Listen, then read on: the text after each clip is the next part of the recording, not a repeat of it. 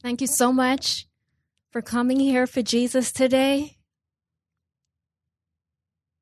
I know this blesses his heart each time we gather before him. I want to encourage you today just to say that Jesus is our defense. He is our guide, and he is our life. And if he's not been functioning this way for you, he can today, and he can tomorrow, and in the coming days and years, if you choose to. Please go with me to Psalm 40. I'll begin reading at verse 11. Do not withhold your mercy from me, Lord. May your love and faithfulness always protect me. For troubles without number surround me. My sins have overtaken me, and I cannot see. They are more than the hairs of my head, and my heart fails within me. Be pleased to save me, Lord. Come quickly, Lord, to help me. When we do things that are contrary to the will of God, troubles upon troubles come. And then our sins grow. And they become so overwhelming to us. And we feel so discouraged. And we get to a place where we sink so low, where in our hearts we feel condemned.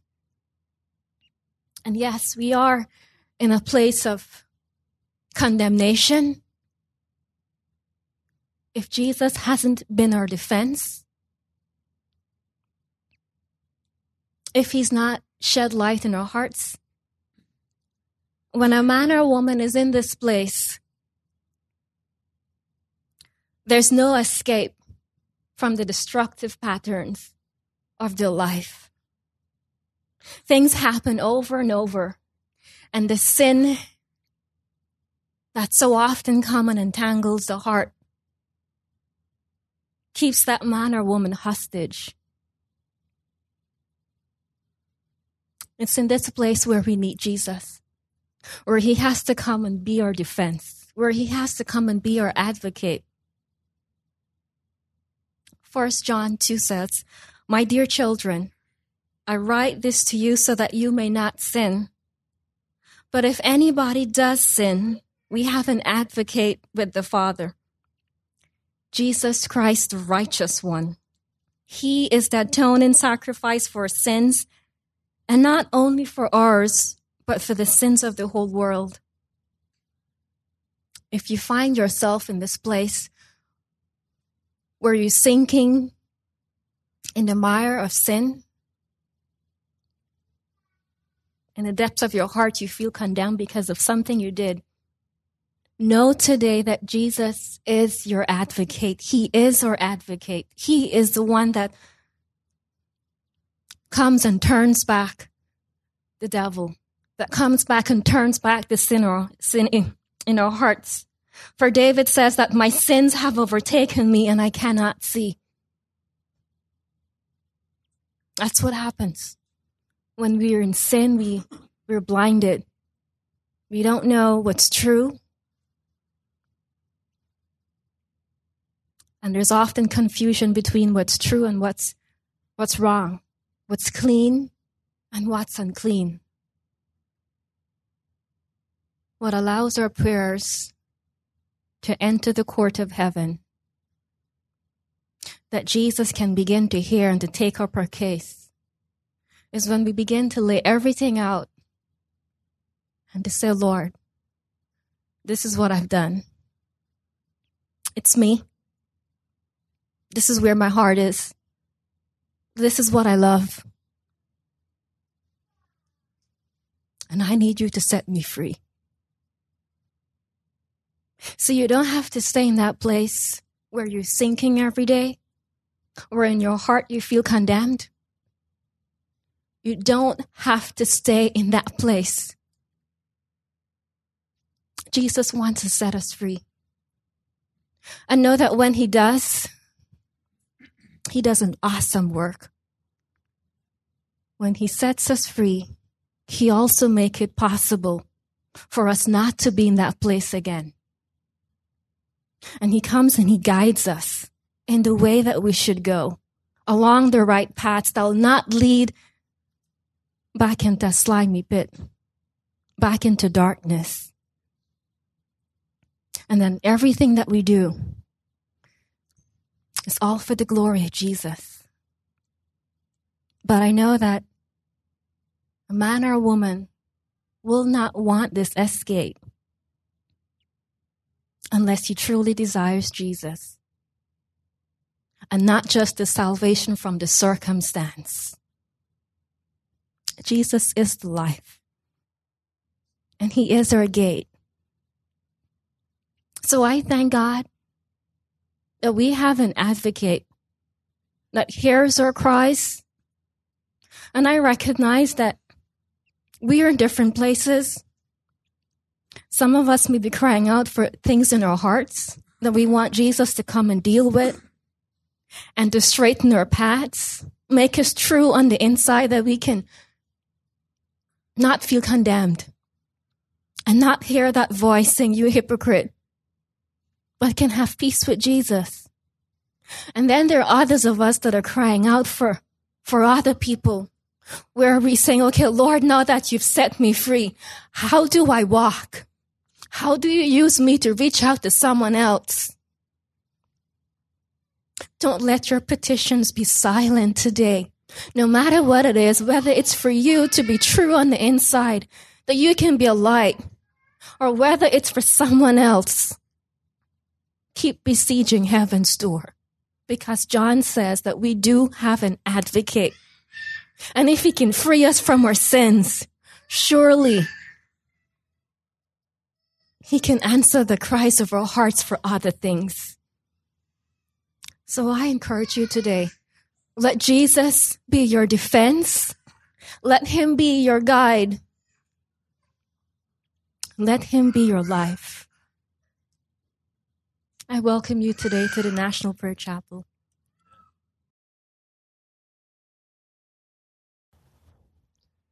Let's prepare our hearts for the Word of God. Almighty God, will You come now? Will You speak to our hearts? Will You quicken us by the presence of Your Holy Spirit? I pray in Your holy name. Amen.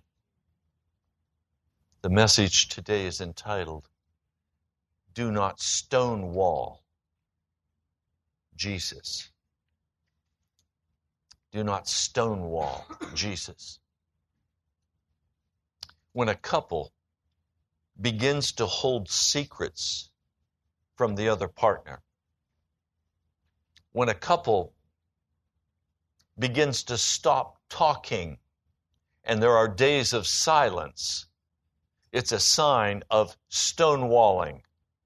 It is the final sign of a breakup about to happen. For a marriage cannot survive where one or the other stonewalls the other partner. For a marriage to be healthy, there must be a flowing communication, conversation, if you please, even fighting. Any healthy marriage has fighting, but fair fighting, not name-calling, not blaming, but settling of differences. But stonewalling is the final sign that this marriage is about to go bust. One of the final signs that you are about to turn away from Jesus is stonewalling Him. Jesus was very concerned about this. He said, John the Baptist came. He was stern. He did not drink. John the Baptist, you said he has a demon in him. You turned aside from him. You would not submit to his baptism. He is speaking now specifically to the religious leaders of his day. They rejected God's purpose for them. Now he says in Luke, the 7th chapter, to what then will I liken the men of this very generation? And to what are they like? They are like children sitting in the marketplace, calling to one another. So get the picture. The marketplace in that day was an open place in usually the middle of the town, where all of the farmers and the merchants from outside would come in and they would bring their produce. They would put a covering on the ground, and there might be a huge stack of corn or a huge stack of maize or whatever the crop, the barley, the wheat. It would not be in containers. It would be on a large cloth on the ground. And he would scoop into that the amount of wheat you want, or the amount of barley you want, or the fresh vegetables that you were buying. And while all of this was going on, the children would be playing with each other. They would be bored by mom bargaining with the farmer. Are you kidding me? That's too much. I need a better price on that barley. Can't you do better than that? Well, the kids would get quickly bored with that kind of conversation. And so they'd begin to play with each other. Now, they probably played games like tag. But that was a bit unruly, and Mom would not be happy if they were playing tag around the stacks of groceries that she was wanting to buy from. So no doubt she would have them sit down. Well, now, boredom is the mother of creativity. And so the kids are going to play something. So in this story, Jesus said they're like children sitting in the marketplace calling to one another, "Hey, we played the flute for you and you didn't dance. And then we played funeral with you and you didn't cry. Why aren't you playing the games with us?" Jesus says, John the Baptist came neither eating bread nor drinking wine, and you say he had a demon.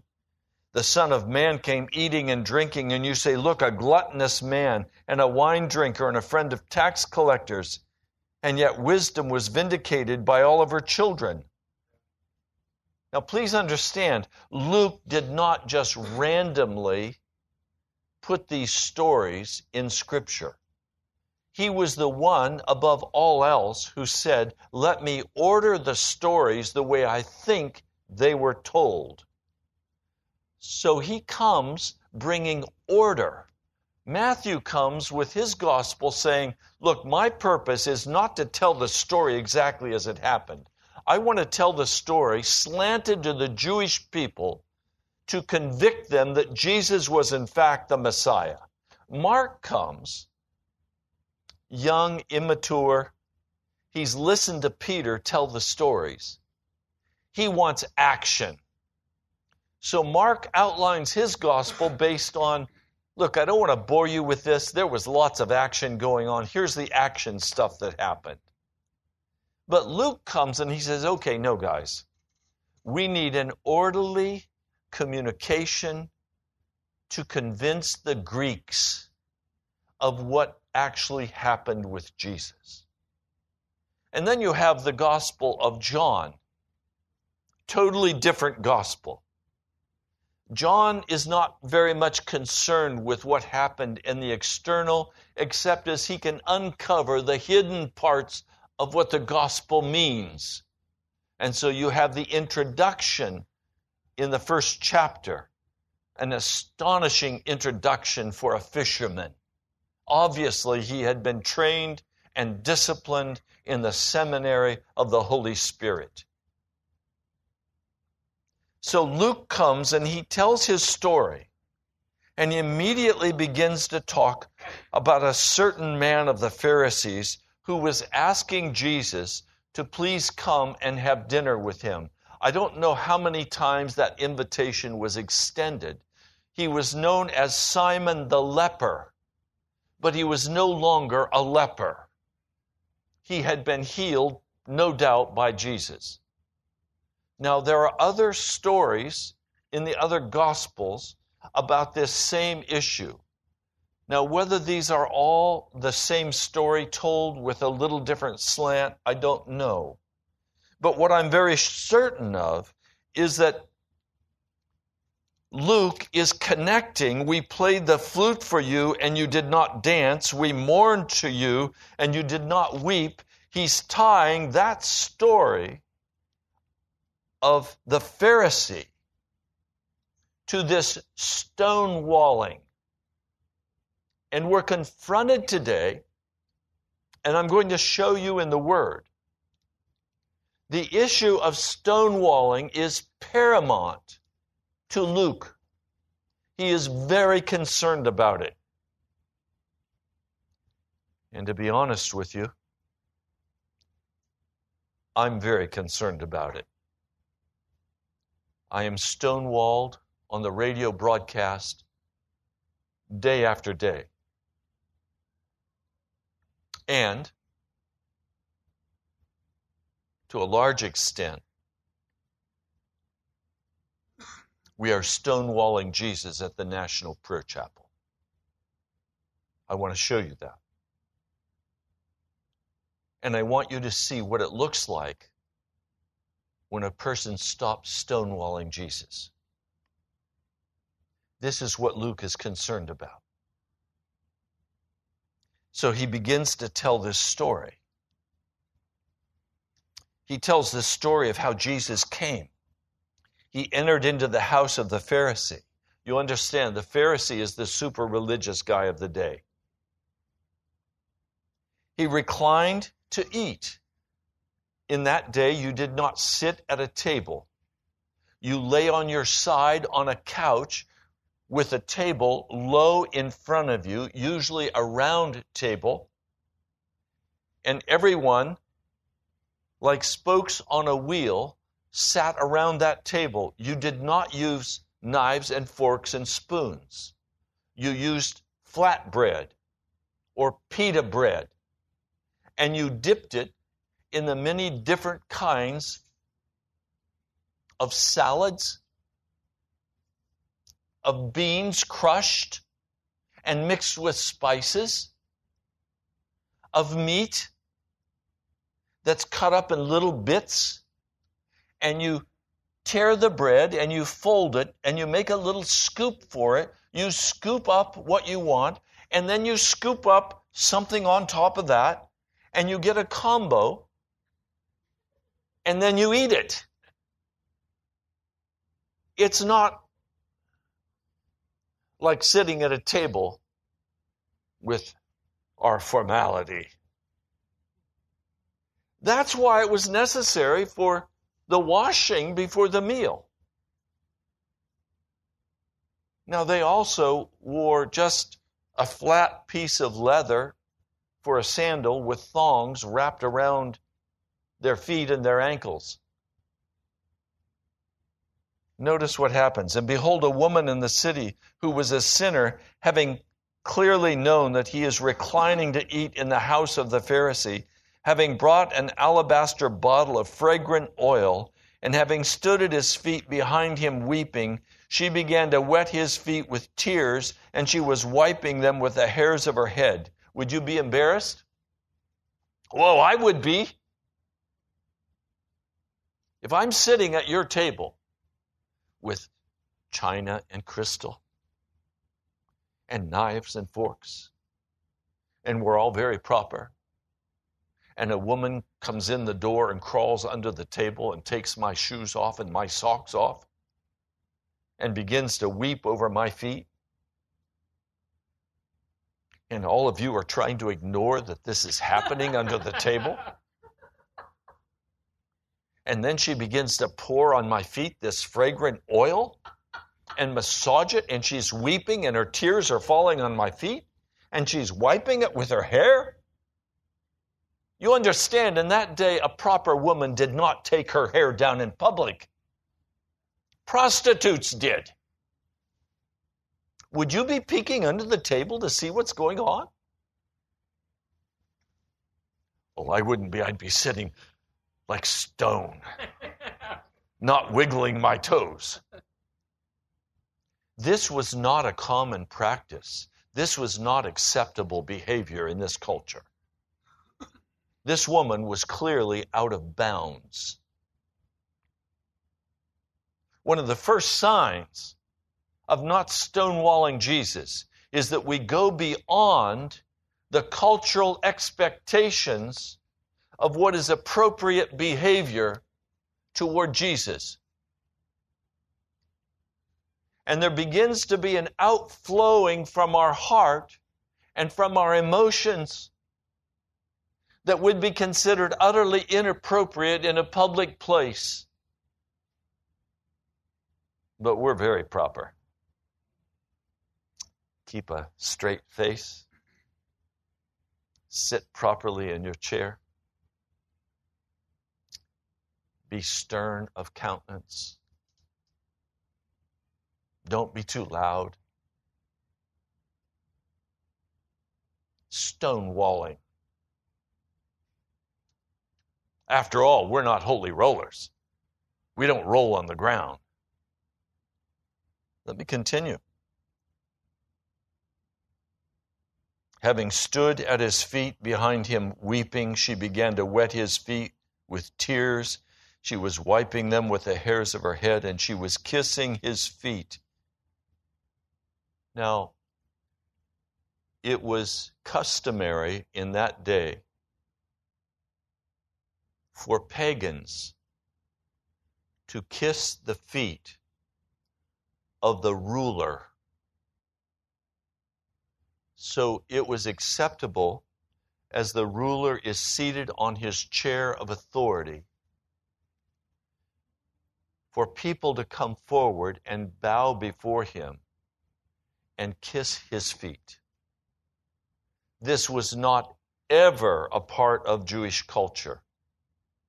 It was not acceptable in Jewish culture. It was considered worship. And Jewish people only worshiped Yahweh, not their rulers. And yet here is this pagan, non-Jewish woman. How do we know that? Because if she'd been Jewish, she would never have behaved this way. She comes and she kisses the feet of Jesus, recognizing him as her ruler, as her master, subjugating herself by her behavior to Jesus, anointing them with fragrant oil. Now, oil was very cheap in Israel. It was the product of the day. But fragrant oil was extremely expensive. And in an alabaster container, this was worth probably a year's salary to somebody. Now the Pharisee, the one having invited him, having seen it, having seen this woman coming, spoke within himself, this man, if he were a prophet, he would be knowing who and what this woman is, who's touching him, for she is a sinner. She is someone I would not even look twice at. He did not consider himself a sinner. He considered himself very upright and very religious. And he's saying in himself, look, this woman doesn't know what she's doing. And this man doesn't know what this woman is doing. This is a shame. And in my house. And I'm sure he's saying to himself, what do I do? Do I grab her and throw her out? Do I stop this sacrilege? And why is Jesus accepting this worship? Jesus said to him, Simon, I have something to say to you. Teacher, say it. He's secure in the belief that Jesus has no clue what he's thinking. He's being very proper. 2 persons were debtors to a certain moneylender. The one was owing 500 denarii and the other 50. And not having resources of themselves to pay him back, he canceled the debt for both. So which of them must you say will love him more? Obviously, in this parable, Jesus is speaking about Simon the leper, who owes only 50 denarii. Now, please, denarii is 1 day's work for a laboring man. And this woman is obviously the 500 denarii person. But tell me, if you're in a store and the cost is $100 and you only have $20, are you going to buy the $100 item? No. If you can't pay back, you're going to be sold in this culture into slavery. Or your children are going to be taken and they will be sold into slavery. And Jesus is saying, they're both forgiven. Simon, which will love him more? Well, obviously, the one who was forgiven the most will love the most. And Jesus, having answered, said to him, Simon, I have something to say to you. He said, Teacher, say it. 2 persons were debtors to a certain moneylender, the one owing 500 denarii, the other 50. And not having resources of themselves to pay back, he canceled the debt for both. So which of them must you say will love him more? Then having answered, Simon said, I suppose for whom he canceled the greater debt. Then he said to him, You judge correctly. And having turned to the woman, he said to Simon, Do you see this woman? Does he see this woman? I entered into your house and you gave me no water for my feet, which was a sign of very strong disrespect. He was making certain that no one could say that he had treated Jesus like a rabbi. He was not going to allow the gossip of the town to say Simon was unduly respectful of Jesus. Now please, even today in Israel, you walk into a hotel, you have a reservation. The first thing that will happen as your luggage is being brought in, the manager or owner of the hotel will be there to greet you. And he will greet you with a glass of water. He will hand you a glass of water. We went into Tiberias. The manager was there. He greeted us with glasses of water. And I said to him, No, thank you. And turned, concerned, from my luggage. And our agent said, Ray, don't insult him. Drink his water. And all of us, we had to put our luggage down. We had to drink the man's drink. Because to offer hospitality, he had to offer us a drink. Now, when we left Tiberias, and by the way, Tiberias was beginning to be built in 20 AD, and it was being built by Herod the Great as a secular city in opposition to the Jewish people. It was being set up as a secular place of business in Galilee because Herod did not want to deal with the Jewish people.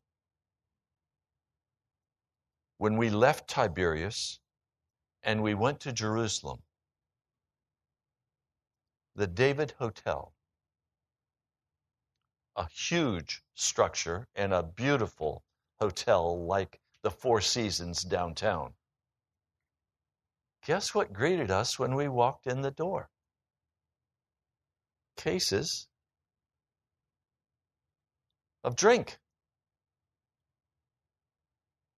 And we were expected to go immediately and take a drink. This man offered Jesus nothing to drink. He offered him no water to wash his feet. He was not going out of his way for Jesus, not even in the smallest way. And then he also denied him a kiss on the cheek. The first thing that happens when you meet someone you were introduced to in Israel, they want to kiss you on the cheek. And if they really care about you, they're going to kiss you on the other side of the cheek too. So they're going to give you water to drink, and he's going to kiss you on the cheeks. Not the women, just the men. Sorry, gals. You're expected to be kissed by your husband.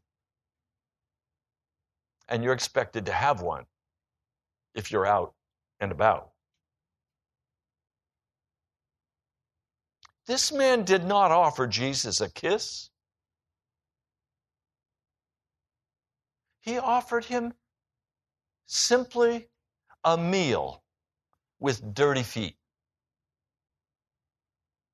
And offered him only the cup that would come with the meal, not the cup that should have come as he entered the house. Now, had he been truly concerned about Jesus, as you enter the Pharisee's house, immediately on the side there is a pool of water with a fresh flow coming into it. It's a place where, at a very minimum, you wash your hands. You wash your feet. And if you choose, you can disrobe. And he will give you a robe to wear. And you go into the pool and you are bathed completely. This is for the honored guests. I saw in excavations in Magdala these pools, these bathtubs, if you please, with stairs going down where the washings took place. Simon didn't offer that to Jesus. So Jesus says to him, I entered your house. You did not give water for my feet, but she wet my feet with her tears and wiped them with the hairs of her head. You gave me no kiss, but she has not ceased kissing my feet from the time I entered. You did not anoint my head with oil, but she anointed my feet with fragrant oil. The custom of that day is for an honored guest. His hair is going to be wild and dried because he's been walking in a semi-arid area. So his feet are dry. His hair is all askew. there was oil offered to rub on your hands and smooth your hair back so that you would be presentable to sit at the table. None of this was offered to Jesus. No hospitality was offered by Simon except food. Therefore, I say to you, her many sins have been removed because she loved much. But for whom little is removed or little is forgiven, he loves little. Then he said to her, your sins have been forgiven. And the word in the Greek means your sins have been removed from you. And the ones reclining to eat began to say within themselves, who is this that even removes sin? In other words, it wasn't just Simon and Jesus. There was a whole company of people who had been invited to this feast. And obviously Simon did not want to go beyond just the courtesy of offering him food because he had healed him from leprosy. Jesus turns to the woman again and he says, your faith has saved you. You must go in peace. You must go in shalom. You have shown me every love and every courtesy. And now my gift to you is total peace in your heart. He said, your faith has saved you. The Greek word there is sozo. You find the same word used in Matthew 14, verse 30, when Peter is sinking in the water, in the billows of the sea, and is in danger of being drowned. It says, Peter was saved, sozo. In Mark 10:52, the blind man was saved, it says, from his blindness. Sozo. The possessed man, the demon-possessed man, in Mark 8:36, he was saved. Sozo. Matthew 1:21, the angel said, Jesus will sozo his people from their sins. Save. In Scripture, the word save means a radical deliverance from that which is going to take one's life, whether a physical danger, a health problem, or sin. It is absolutely absurd to think that one can both be righteous and sinful, because a Christian is sozo. He is saved. So we do not say, Peter, go ahead and sink and drown. And when I come back, I'm going to resurrect you. No, we'd say that's not being sozoed. Simon, in the hardness of his heart, is stonewalling Jesus. There is no pouring out the overwhelming presence of love that melts a person's heart, because Simon's heart had not been melted, because he didn't think he needed to be saved from anything except leprosy. Thank you, Jesus. Now I can have my life back. So he used Jesus to get what he wanted. I've seen men who will use Jesus to get a strategy for success so they can have the money they want or the job they want You cannot use Jesus. Simon used Jesus to get his healing from leprosy. And no doubt he thought he was entitled to healing because he was a Pharisee. But it left him cold of heart. What is it that melts a person's heart? What melts our heart is when we see the true condition of our life. We see the unrighteousness of our heart. We see the anxiety of our spirit. We see the wicked thoughts. We feel the pinch of our sin. And we turn to Jesus and He sozos us. And He totally delivers us from wickedness. But some of you, I think, do not want to be delivered from your wickedness because you'd still like to use Jesus as a self-improvement tool in your life. And so you will never pour out the melted heart for Jesus. So you can go day after day in the prayer closet and never weep. Some of you have not wept in years.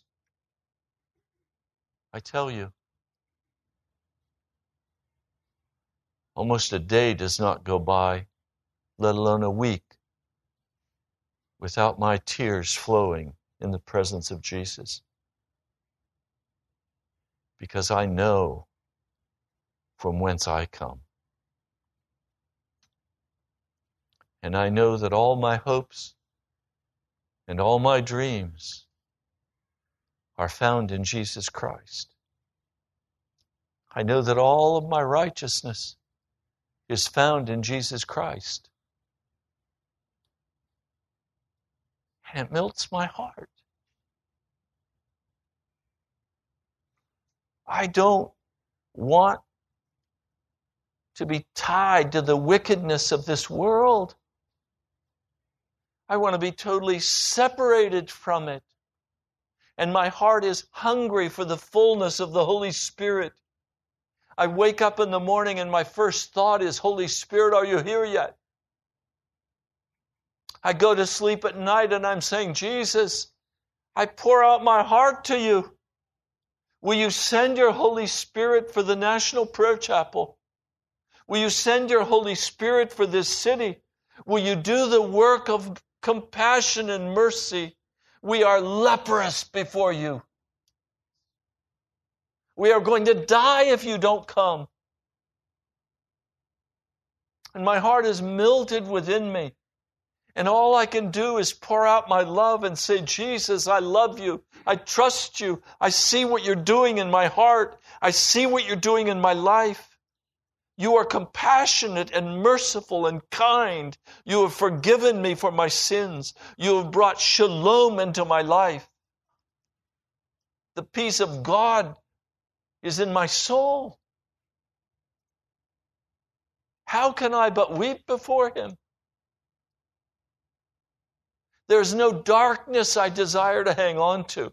There is no illicit relationship that I desire in my heart. There is no gain in my heart that I want from Jesus. I want the will of God to be done. I want the salvation of the lost to be brought about.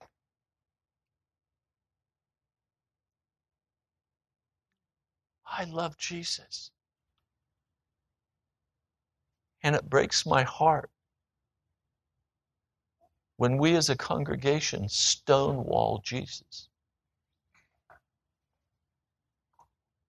When our heart is not poured out for Him. When we're casual. Casual in prayer. Casual in devotion. Casual in the reading of the Word. Busy about everything. Busy about nothing. Because all that matters is the word of the living.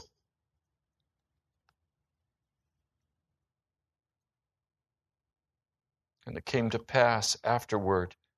Please understand, these stories are connected. It came to pass afterward, he was also traveling through city by city and village by village, preaching and proclaiming the gospel of the kingdom of God. What is the gospel of the kingdom of God? The kingdom of God is not geographic. It is, as we've often said before, the kingdom of God is the divine authority of God that He exercises over our life. So the gospel of the kingdom of God is that God is willing to come and exercise His authority over your heart and over your life. He's willing to heal and restore. He's willing to have compassion upon you. He is willing to sozo you. The 12 were with Him, and certain women who had been healed from evil spirits and infirmities or sicknesses. Mary had been healed of infirmities and sicknesses. Mary, the one being called Magdalene, from Magdala. I see that city street, and I want to tell you what happened. I stood in that city street of Magdala, and I began to pray, and I began to cry. And suddenly I saw Mary of Magdala. She was swishing her skirts. She was dressed like Jezebel. She was lost and a prostitute.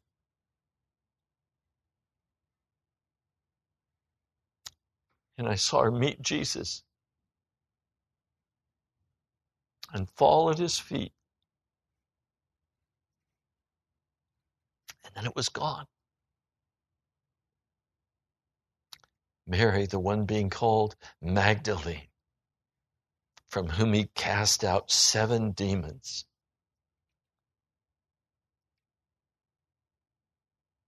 And Joanna, who was the wife of the steward of Herod. And Susanna, and many others who were providing for Him with their possessions. How did Jesus walk day by day as a preacher of the gospel? He didn't pass an offering plate. Instead, these precious women, they followed after Jesus. And they provided out of their own possessions the money to fill the Judas bag. For Judas was the keeper of the money.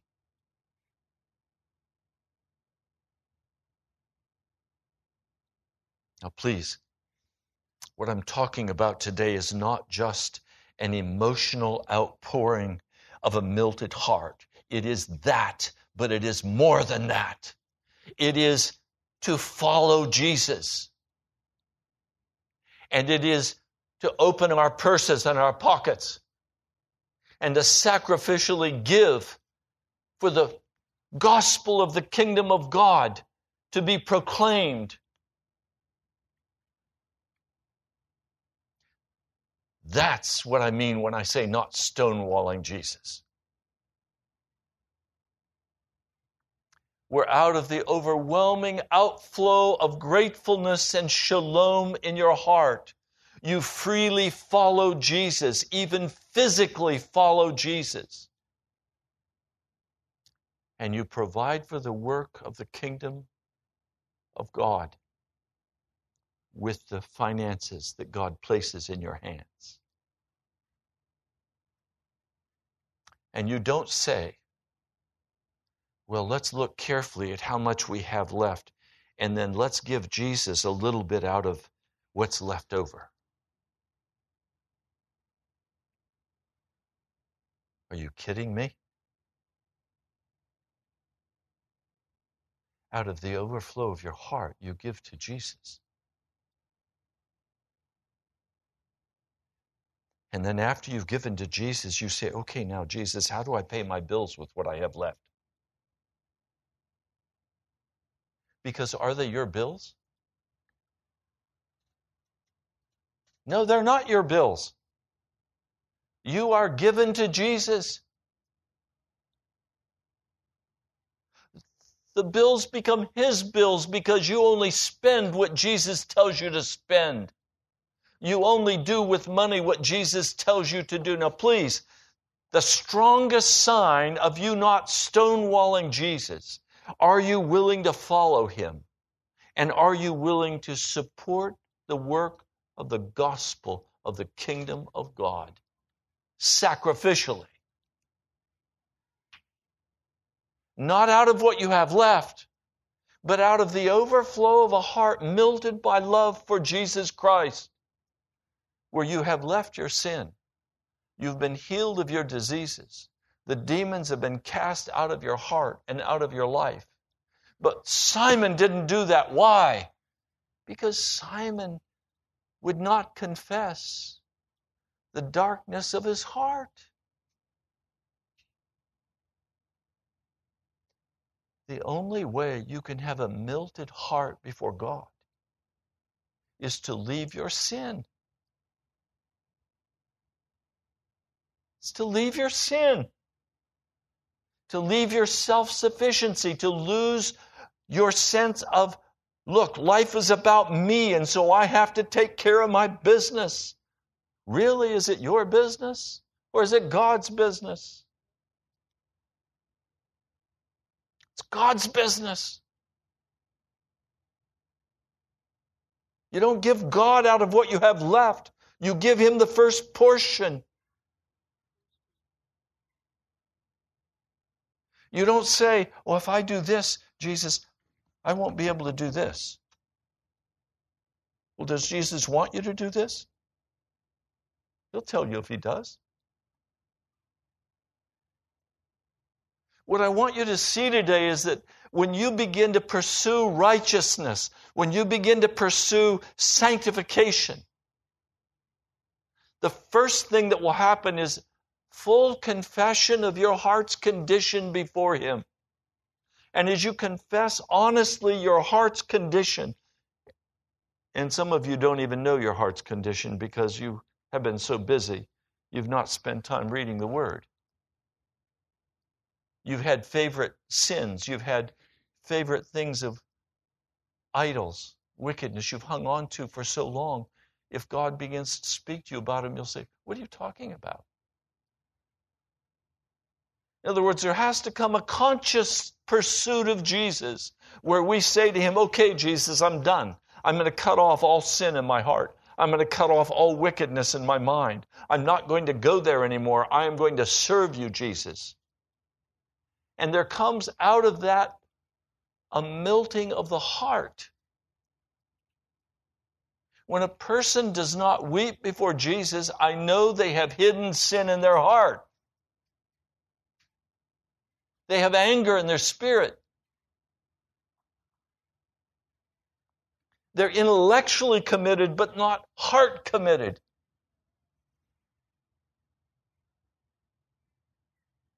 As that heart commitment begins to come, there comes with it a melting of our heart before God. And with the melting of the heart before God comes a willingness to follow and go and do whatever Jesus tells us to go and do. And with that going, there comes the giving of our finances over into the hand of God. Today, are you stonewalling God?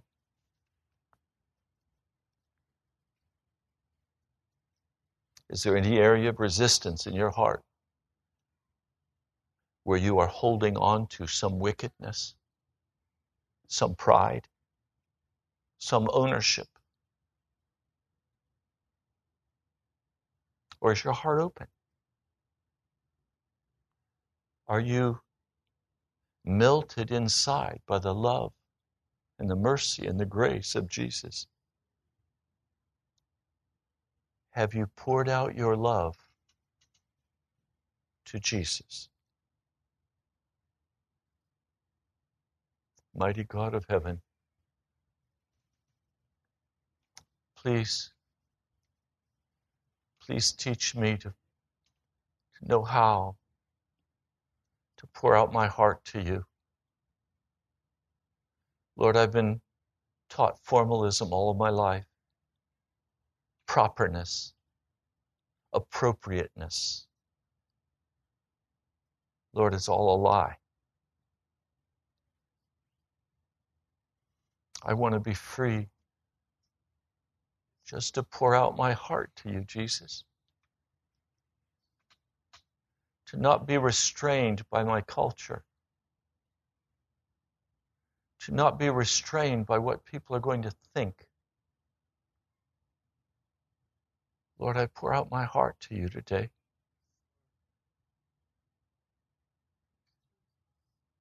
I love you, Jesus. I pray in your holy name. Amen.